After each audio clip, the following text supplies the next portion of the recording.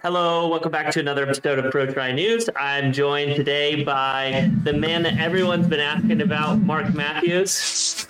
I think people are only asking because they were hoping I would be the one that kicked Andrew Messick in the balls, but they also forget that I'm not going to always do that, so I'm back. But that's the only reason why. How are we?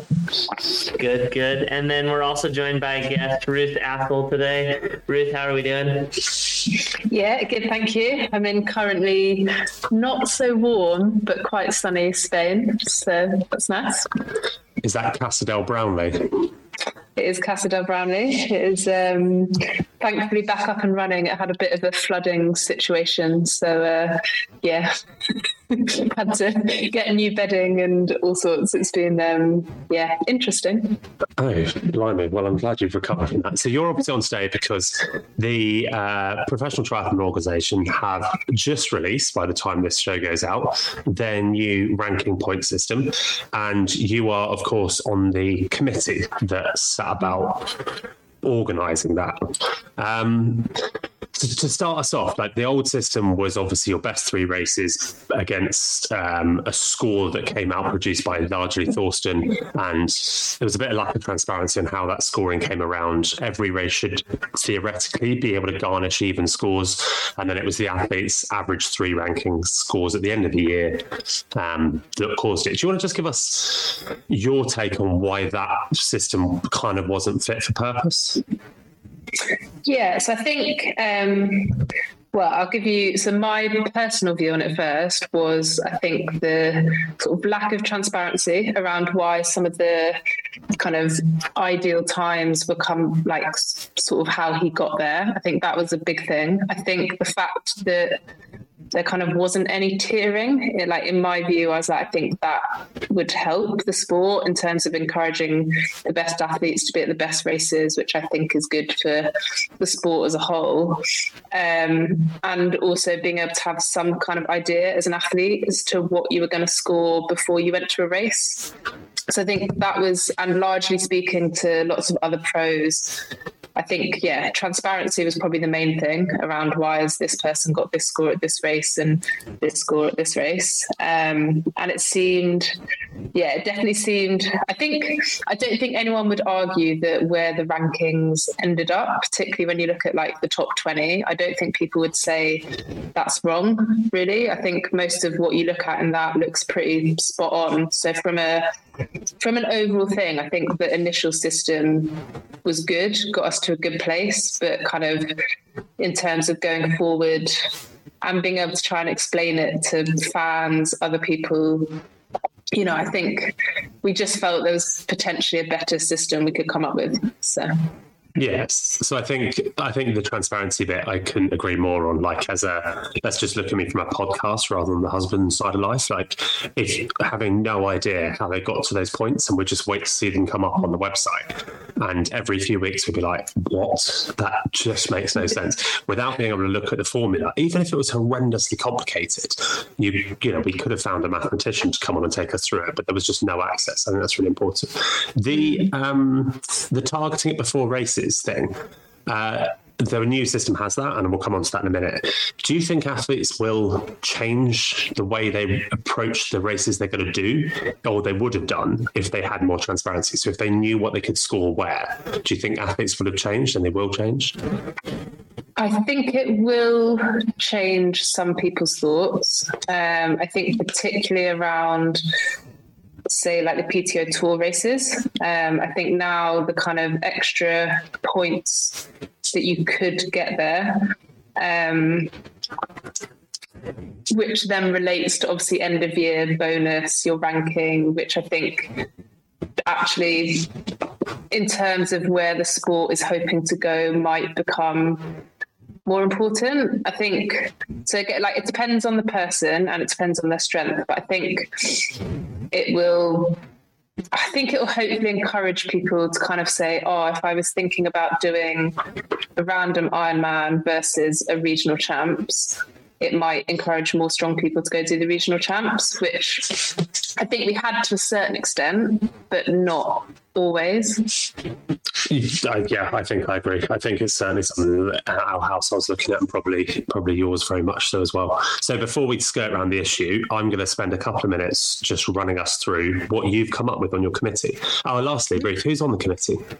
So how did this come about? On the committee, so it came about, PTO actually just sent an email out and said, we know people want to have some change with rankings. If you want to be on the committee, basically put yourself forward. So everyone had an opportunity to put themselves forward. I had obviously been quite vocal in my thoughts around the previous committee. So I was like, I need to put my money where my mouth is and actually try and put forward some positive change. So I think everyone who put their name forward got on. There was a couple of other people who were initially on the committee that dropped off quite quickly. But so generally the committee, it was me, it was Jackson Laundry, Renee Kiley, Danielle Lewis and Anthony Costas. And then we obviously had kind of Torsten to help crunch the numbers of different systems that we put together. And we had Dylan helping feed in some of the kind of broader PTO thoughts, like some of the kind of commercial side of, as I said, I'm sure we'll get onto it, but Collins Cup ended up being a big discussion point for us, which Dylan was able to kind of be the bridge of the commercial view of the PTO versus the athlete view. By the commercial view, you mean Dylan was the one that said it's definitely going to be a top tier race. There's no alternative. But like not from Dylan, obviously coming from, I think the other thing it is obviously then trying to look at if we're trying to get PTO to a point where it takes the sport where we want it to be. In terms of getting that broader media interest, obviously we have to keep the investors on board.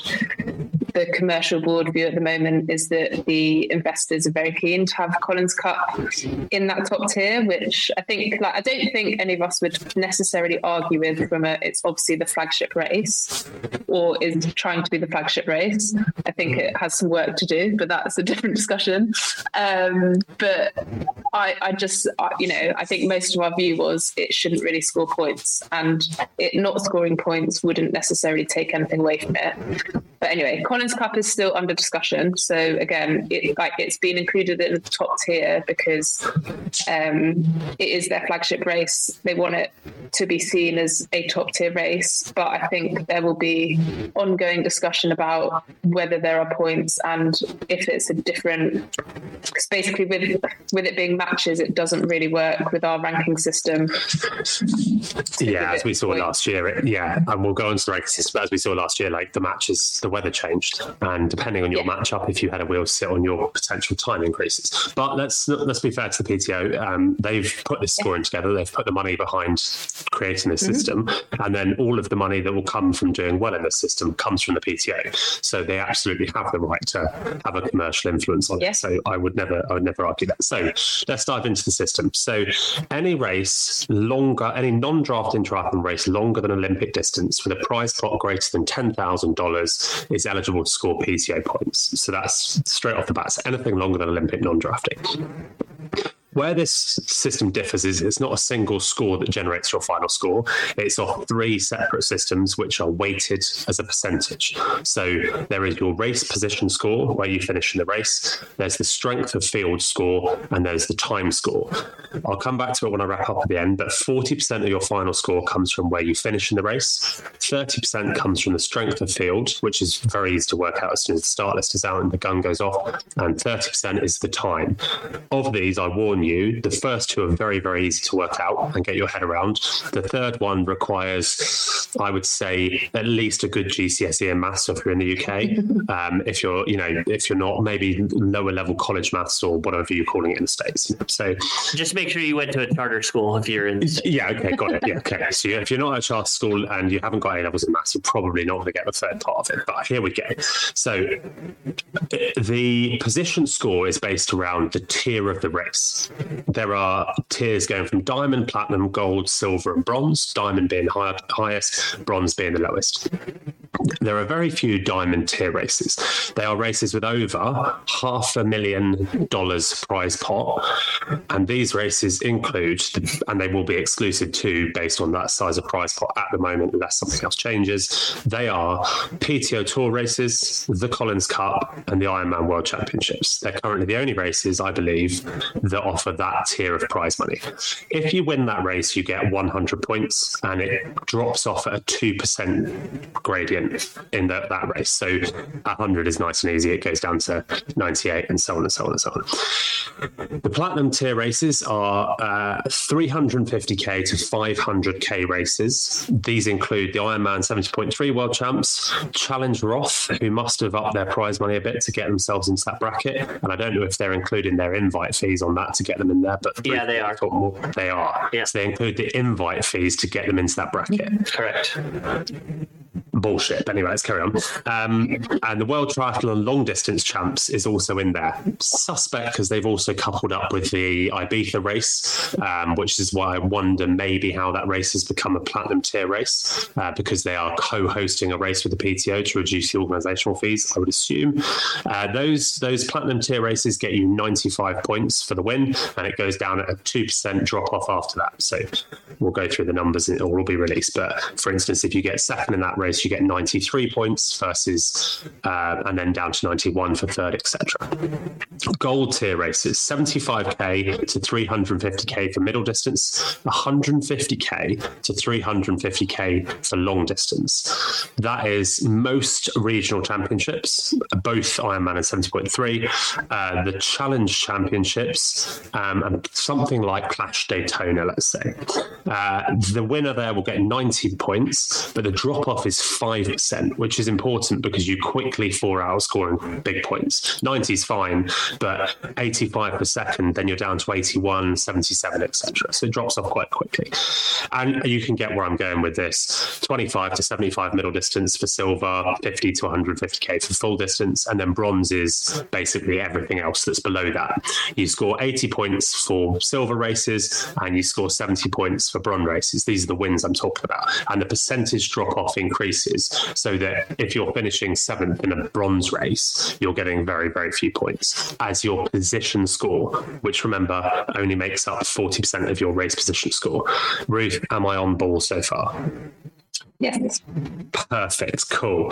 So there's some nuances to some of that stuff, but the tiers of the racing is largely based around prize money. What other metric do you use it against? You can't really just work out what races have more prestige and what don't, because that's completely subjective. What continent you're on, what distance you're focusing on, etc. There are some oddities in there. I think Challenge Roth have used that influence they have as the Challenge brand to get that race in as a platinum tier. I imagine they were even pushing for it to be a diamond tier race, but they just don't put up enough prize money for it.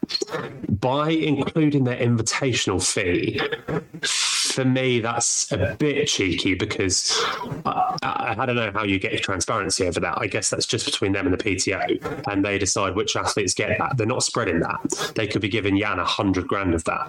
Ruth, do you know if there's any more info on how they got that pushed through? Yeah, so again, it was quite a big discussion point because I think obviously transparency was one of our key pillars of what we were trying to push for the new rankings. And when there were discussions around the tiers, because I guess we sort of came up initially with what we thought tiers should be, and then there was a bit of back and forth with the commercial board. There was quite a lot of discussion about Challenge Roth. Felix actually said he would happily publish all of his extra money that he puts out, because I think the other thing that's important around Roth, it's not just the invitational fees, which obviously, as you said, it's quite big, but not necessarily spread that evenly. But he also, I guess they're looking at like the broadcast, like how much attention does the race get, what's the kind of prestige of it. Again, I'm not as comfortable about using subjective things to determine different tiers, but I think because that's exactly what we tried to get away from, right? Exactly. Yeah. But I think where we've got to with Roth And also, Felix has said he will put his prize money up for next year. He just couldn't do it this year because he'd already given out all the invitational fees. So I think it will get to a point where the prize money is increased, which is, again, something else that we're trying quite hard with the tiers to encourage people to put their prize money up to get into different tiers. But yeah, I mean, I think with Roth, at least this year, which I think is a bit different to maybe the last few years, you at least can't really argue that it doesn't have a very strong championship field. But again, I like it's I do agree, like in that it's an iconic race. It's one of the biggest races in the world, and I have no dispute that it deserves to be right up there.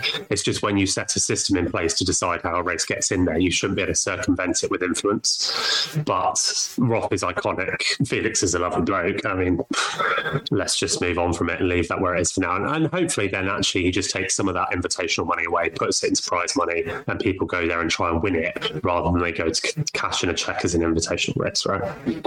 Yeah. Cool. Because otherwise, also, I wonder, like, how easy would it be for someone like Bahrain to get their race in there if they disclose their invitational fees for all their athletes they have around it? Like, you could wrap in the Bahrain team's contracts and call that their invitational fee, and suddenly that's one of the biggest races in the world. So anyway, right, we've worked out what the 40% is. It still stays simple with the strength of field score, and in fact, that's probably the most simple.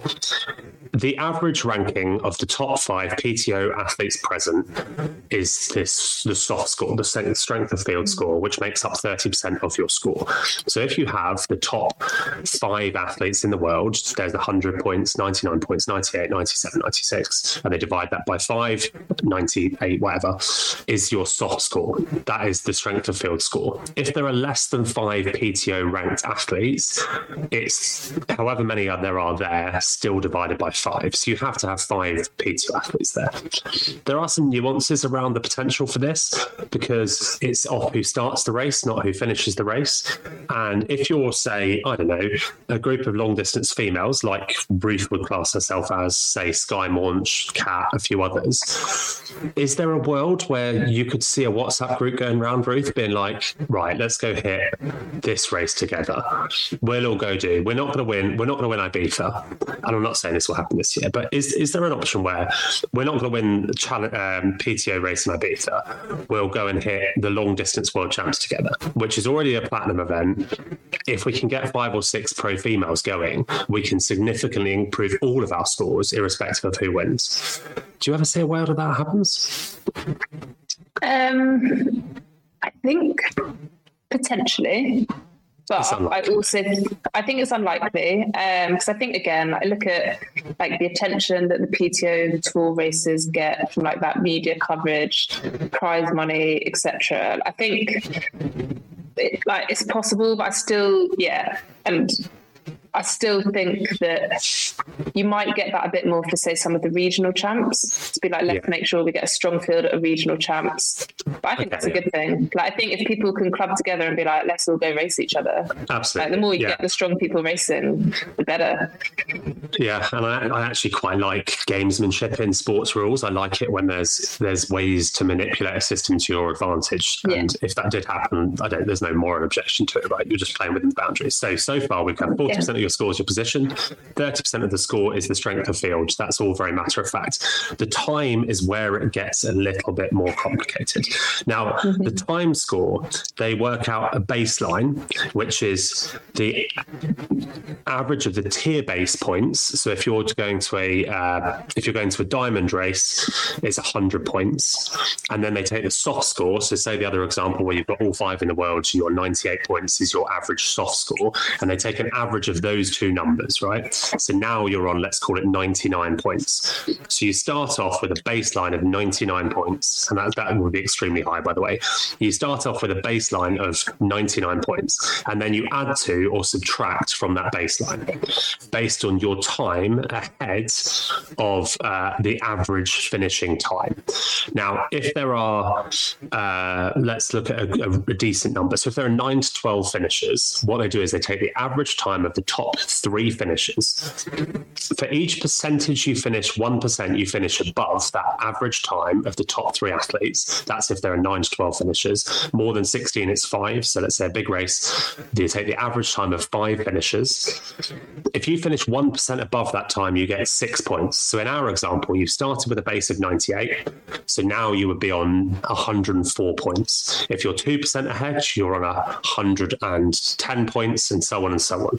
If you are below that average time, you start to lose points off the baseline time. So say you're 1% below the average time, the baseline's 98. Remember that average of the 100, this baseline's 99, the average of the 100 and the 98 soft score, 100 being a tier points, 98 being a soft score. You then start to subtract 6 points for every percent you're below. The maths on that gets a little bit complicated because the way they work out the average is in 5 stages. So 4 or fewer athletes is only the first place time. So it basically becomes almost irrelevant because no one's faster than the first place time. So it's just the average of the soft score and the tier. If there are 5 to 8 finishes, it's the first 2 times are averaged. So only the first person is getting plus points and second person below starts to lose points. And then if it's 9 to 12, as I said, it's 3 athletes, 13 to 16, it's 4 athletes. Now, as I'm saying this, I feel like it's confusing. To summarize, tier-based points, so the level of the race, 100, 95, 90, versus the averaged against the soft score. So if the soft score, the strength of field based on the top 5 is 80, so you'll average those 2 out, and then you start to gain or lose points from that number based on what percentage you are, the average finishing time, which is determined by the number of athletes that finish the race. Ruth, can you do any better at trying to explain how that works? No, I can't. Okay. That is unfortunately the complicated bit, and it's quite good though. It's quite clever. So we were trying to make it so it was again quite objective and fair. The reason we kept time time is probably the thing that we spent the most time talking about, because we were, as a committee, we were very split on should time be an element, should it not? I think you can kind of argue it each way. However, we ended up at a point where people felt actually if you, I don't know, let's say Taylor Knibb winning 70.3 worlds by such a margin, probably there should be some reward from that. You're in a strong field, you've won by a massive margin, that should probably be recognised. Plus, and then I think the other side of that is actually if you have really close racing with a strong field, that probably, if you're finishing all within 30 seconds of each other, that probably deserves more. And again, where we were going round in circles with it, it's again, it becomes a little bit subjective around what's a good time and were there other factors, etc. But we spoke to quite a lot of other athletes, and it seemed like the general consensus was most athletes, not all, wanted some kind of time element. We actually ended up with 2 different systems that we took to the athlete board to make the final decision, and one of them wasn't using this average, it was just using the winner's time and going off that. But after discussion, we basically felt like the average one was a bit fairer, because again, otherwise you could get a situation where someone ridiculous turns up at a lower tier race and everyone else kind of gets penalised as opposed to rewarding the fast person. So we played around with it a lot. I can see why athletes want it, and I think it makes an awful lot of sense to say it there. I think, personally, I would like to have seen it in more, because it's not really 30%. So as we've gone back to the start, 40% is your position, 30% is the field, 30% is time. It's not really 30% is time, though, is it? Because to make up the time, you've heavily included the race position and the strength of field to create that baseline. So you're effectively doubly rewarding the tier of race score. So the tier of race gets rewarded once in the first 40%, but it also gets awarded again in the time score, because that's what the baseline's created from. And the strength of field is kind of naturally going to be stronger in those diamond tier races races like the Collins Cup, like PTO, like the World Champs. So it makes it incredibly hard to get a good time score in a race that's not actually a platinum a diamond or platinum race. So you'll never get a very good time score unless you get extremely lucky and you get a field of 20 finishers that are ranked and you absolutely annihilate them and have like a 15% margin. Is that fair? Because that baseline score comes from that tiering. Yeah, I was just trying to look back at the moment of because when we went through lots of different iterations, and we made sure the main thing we were looking at from the overall what does it spit out is that table that's on the explainer doc that has the where do you finish in a certain race and where does that kind of get you. And we had that with having gone through actual races and putting in like all of the different scores to make sure that it did still kind of even out.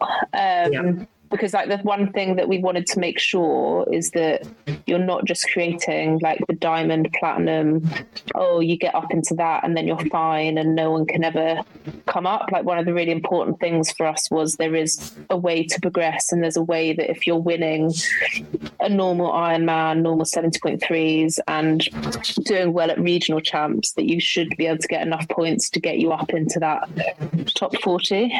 But if you're doing a gold race, working out that baseline score, you start with 90 points plus or averaged against the strength of field, which is, let's say, much more likely to be weaker. Your baseline score before you even start trying to go up or down against your time is going to be in the 80s, 70s versus a diamond race where it's going to be in the 90s. So you're already 20 points lower off before you've even started to take into account. So then to catch up to that, so there's an athlete that finishes on level. So they just get the baseline score. They are one of the average times overall. So they've done one of the platinum races, diamond races. They've finished in an average place. They've not won. They're going to be starting off on like 90 points. If you've absolutely romped a gold tier race, you then have to finish 5% ahead of the average time in that gold tier race before you're even level on just the time score, even though you won by 5% with someone that had an average time at a diamond race. So it's still quite hard. I see what you're saying. Yeah, I think and that's why we ended up with the 40, 30, 30 in terms of percentages. Yeah. Again, we played around with the different percentages, and that felt like you're then getting, like, obviously the main thing is your race position score. Strength of field is constant. So okay, if you end up at a gold race and it's not a great field, then you won't get that many points for that. But it should still be roughly, like, if you're winning a gold race, generally speaking, that should put you somewhere in that sort of 6 to 8 of a diamond race. Roughly, obviously depends a bit on like strength and field and time. Puts you in about the top 20, I think. Oh, so 90 points. No, you should. Yeah, no, yeah, you 6 should to definitely 7. be in that 6 to 10, which we felt like that's kind of reasonable. Absolutely, yeah, absolutely. Because if you're winning gold races, you probably are then also going to be doing platinum and diamond races at some point. So if you can then do well in those, then. And of course, triathletes don't race that many times in a year. So if you're going to do some diamond races, you're actually going to do very few gold races. The chance being, if you're going to do all the PTO races, the Collins Cup, and say you're a Christian Blumenfeld, whatever, and you're going to do Kona as well, how many gold races are you going to do? Yeah. Okay. Interesting. So I think we've kind of got through the 3 tiers, and then the way they finalise the score is it's just a weighted percentage maths. So they just they take that final number and they weight it based on each one being 40%, and the maths on that would work out. It's like, so if you on your tier score, so say you win a 100-point race, it's 0.4 times 100 plus 0.3 times the soft score, so the strength of field score, plus 0.3 times your time score, which is worked out as we've talked through, and that's how that's how the maths will come about to weight percentage. And when all of that is said and done, there are a couple of last little caveats. So there is a 5% bonus for your best long distance race, full distance race, in only a bronze, silver and gold event. So excluding the Ironman World Championships and the long distance World Championships and Challenge Roth. So you won't get a 5% bonus on those. And I presume that's because they're already presumed to score excellently already. Yeah?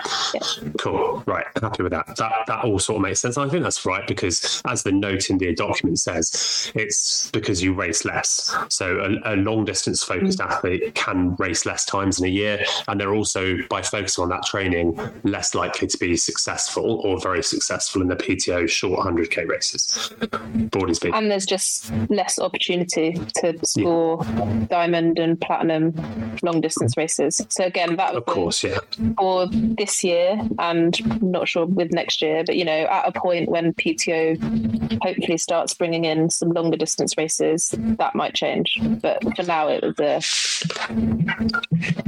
And one of the other little nuances I cannot get my head around: a full distance race is defined as a race over a 4k swim, 120k bike, and 30k run, including those with a 3.8k swim. Why on earth not just say a full distance race is a race with over a 3.8k swim, 120k bike, and 30k run? I've got no idea. The amount of times we went through the explainer doc and I lost track of some of the little tactics. Ruth started losing brain cells. Oh, I don't blame you. It's a hell of a read, this. My father-in-law's got a degree in maths from Oxford, and he was like, I'll get back to you in a couple of weeks when I've got my head around this. He sent me an email that I need to go back to him on. Oh, good. Well, John, if you're listening, she will get back to you. I will get back to you. I need a bit of time to get my head around it. Well, I think getting your head around his emails will be harder than this one anyway. That was a strange nuance. Go on. So say Oceanside, there's going to be 6 to 8 men ranked in the top 20. Yeah. However, it's only going to be a silver tier race. But so where they'll gain those points back is the strength of field score. So they'll get a good weighting of strength of field score. But it just doesn't have enough prize money, and that's where we can't be subjective, I guess. So you can't retrospectively look at a race and go, by the way, Oceanside's a wicked race, loads of people do it. That's why we sort of agreed up front they have to have an objective way of ranking them. Right. But I see what you're saying. Like, it feels like it should be, but Ironman needs to rectify that with better prize money rather than the PTO just include it because it sounds nice. Yeah. But they'll get a very good strength of field score from that, though, Carl. Got it. Which will help the scores. We probably need to have Andrew Messick on a podcast, ask him about raising the pro prize purses. Yeah. I've not managed to listen to that. That's on my diary. Well, it's very soft, Ruth, so just so you're aware, it's very soft. Well, he had a kicking in the balls from how we trained the week before. We had him booked long before that. What were you supposed to do? Just shout at him again for another hour? Yeah. And I bet he didn't have his handlers in the room when he did how we trained, but he certainly did for our podcast. So the other thing is the 52-week rolling period. So obviously their points will fall off just like same as last time. And then are you guys working on retroactively scoring all the rankings over the last year to match this ranking criteria? Yeah, so it'll be released on the 14th. It'll all get updated, and that is backdating, so there will be some changes. There will be some people that will fall out that people might. Well, I mean, by the time this releases, that will come out. Ruth, you created a ranking system where you lost 3 places in it. Yeah. What were you thinking, mate? I don't deserve to be higher. I mean, more to the point, I created a ranking system where Alistair's dropped below. Oh my God, I saw Alistair's. Alistair's absolutely tanked out the rankings of this. I'm trying desperately to Scrabble to find it because I got sent. I think he's like 35 or something. But in the big shifts, the men's at the top end, those top few largely stay the same. Christian goes to number 1, but those names are the same. The big changes is the women's race. Ashley Gentle goes to first. and Howe drops down to 6th. Lucy Charles goes up to 2nd. Now, I can only assume that her points, it's because she got loads of points at the long distance champs that she won against Emma Pallant versus her other races. So in hindsight, that doesn't make any sense, right? Because no one knew at the time that was a platinum tier event, but it retrospectively becomes it. But it won't affect anything because the rankings will change. Because now Collins Cup is later, isn't it? Yeah, and we had lots of discussion about how do we bring it in? Can you just? And we were like, you know what, you're going to have to cut the cord at some point. Yes, there will be some people who would say, oh, I might have raced in different races, but we were going to have to change it at some point. So as you said, I think the main thing is most of the people that will still have the opportunity to race PTO Opens haven't changed that much. And I imagine if anyone has dropped out that kind of feels like they should have an invite, I'm sure they'll get a wild card. So it feels like for this year at least you've got good notice to plan your races, find the top tier races to try and get those points if that's what you're striving for. Yeah, I've just found it. So let's just let people know on the day in case they can't find it. So men's side, Christian Blumenfeld, Gustav, Magnus Ditlev, Sam Laidlow, Lionel Sanders, Sam Long, Max Newman, Florian Angert, Frederick Funk and Aaron Royal. Thanks to Ruth, one of the largest fallers was Alistair Brownlee. In the women's side, as it loads, you have Ashley Gentle first with quite a margin, 95 points. Lucy Charles second, 92. Paula Finley, 91. That's because of her consistently appearing and she did very well at the Collins Cup, and she did very well in several of the PTO races. Danny Rife in 4th, Taylor Knibb, Anne Howe, Chelsea Sodaro, Laura Phillip, Holly Lawrence, Emma Pallant Brown. That makes up your top 10. The one that jumps me there is Lisa Norden did very well out of that. She had two, again, she had two pretty good finishes at World Champs. They're she the World also Championships. had a top 6 at Dallas. Yes, true. So that's 3 diamond or platinum, whatever the top one is. It's diamond group. 3 sorry, diamond. I should know that, right? So again, it shows if you go and consistently perform at those races, you can do well. I think we've done our best to cover how this point system looks. And then to kind of wrap us up, do you think different athletes will be on the top at the end of this year based on last year's ranking? I know we've seen it now because it's been retrospectively done, but do you think the athletes that we would expect to see on the top now actually dominated that side of life, but do you think you might see a Rife, Lucy Charles, someone like that change their focus of racing to get back on that top spot? Or do you think it will carry on with this sort of focus towards those 100k athletes at the very top? Yeah, I think it's hard to say because I still think, you could say someone like Daniela, she could win Roth, win Kona, do averagely come top 5 at a PTO race. Well, she showed at the Collins Cup. There's no reason why she can't win those, right? Yeah. So I think for the next couple of years, we're probably still going to see a bit of a split between the people that Kona and Ironman World Champs is that's their real focus. That's what's most important to them, no matter what the money's saying. That's what drives them competitively, and probably from a sponsor perspective, I think it'll still take some time for what the PTO is doing to bed in for it to become more important to sponsors. I still think there's a lot of sponsors that don't even have PTO races with podium bonuses. I was just going to say exactly that. If you're a good Ironman athlete, Iron distance athlete, a single sponsor's bonus for Kona can be more than the end of year bonus you'll ever receive from the PTO. If you win Kona and you're sponsored by Specialized Canyon or on the Bahrain team, you're going to be taking home way more for that win just off that bonus alone than you would get from the PTO end of year bonus. So I don't think even the money, I don't think it's quite right to say the money is with the PTO, because you have to take in what these sponsors are paying out, and it is just so much more. Well, it is if you're the very top. If you're an outsider that wins Kona, it can be a bit of a bittersweet taste because you know what you could have been on once you sign those contracts next year, which I imagine is what Chelsea Star is now thinking, like, bugger, I wish I'd won it this year. But we'll see. Ruth, what's your year looking like? What's next for you, mate? And thank you for coming on, by the way. It's all right. Nothing I'd rather do with my Sunday evening. Post food, anyway. What does my year look like? Well, hopefully doing the May race that's not been announced properly yet. So, with that, I keep talking about it like it's Ibiza, but there's rumours on the street there. But anyway. So yeah, hopefully European Open to start with, maybe something small before that. But yeah, I'm trying to change my swim stroke, which is very much work in progress. So I need a bit of time for that to bed in. And then Roth at the end of June against an absolutely ridiculous field, which I'm super excited about. And then, yeah, I haven't really planned much past that because it depends. Because, of course, you bagged your Kona qualification already. Yeah. Making for a nice chilled year for you. Really nice place to be. I mean, I'd quite like to do the PTO races in August, but it's quite a lot of travel when I probably want to be doing a big Kona block. But I'd also really like to go to Singapore, so that kind of, might make it more fun to go.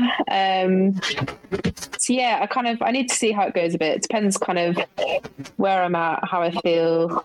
Because again, like for me at the moment, I'm not very competitive at the 100k race. So like I need to have made some quite big jumps in my swim and run to really make those worth going to. So yeah, we'll kind of see lots of options. We'll kind of see how the next few months goes. Go from there. Well, we look forward to seeing you back racing, and especially looking forward to seeing you tackle Ross. That is, I mean, having just sort of slated it for not properly being a diamond event, it's definitely a diamond field, as you say. So that'll be a good one to see back. And obviously, I'll see you for some wine before then. If you're back drinking wine after Friday night, or are you still not on the wine race? I honestly don't think that was wine induced. Honestly, I say that every time I have a hangover, Ruth. I'm like, I'm really sick, but it's not the wine. It wasn't a hangover. It was I didn't even have a whole bottle of wine, and I am reasonable at holding. Oh, for you, Ruth. That's I know. Exactly. And it was honestly I just got up in the night for a bit of water, drank some water, and it was literally it flicked a switch, and I was suddenly then sick for the whole next 8 hours. I'm sure Alistair was deeply sympathetic and caring. He was, yeah. Oh, excellent. You've changed him. I love it. Right, we'll wrap up there. It's a nice quick cancer-free show on the new Professional Triathlon Organisation rankings, which released today. We're hoping we managed to align this pod nicely. Thank you for tuning back into us, and we look forward to seeing you again for some of our regular podcasts when we'll talk about racing, what's going on, hot takes, but we need some racing to come back for that. So in the meantime, enjoy some interviews and see you soon.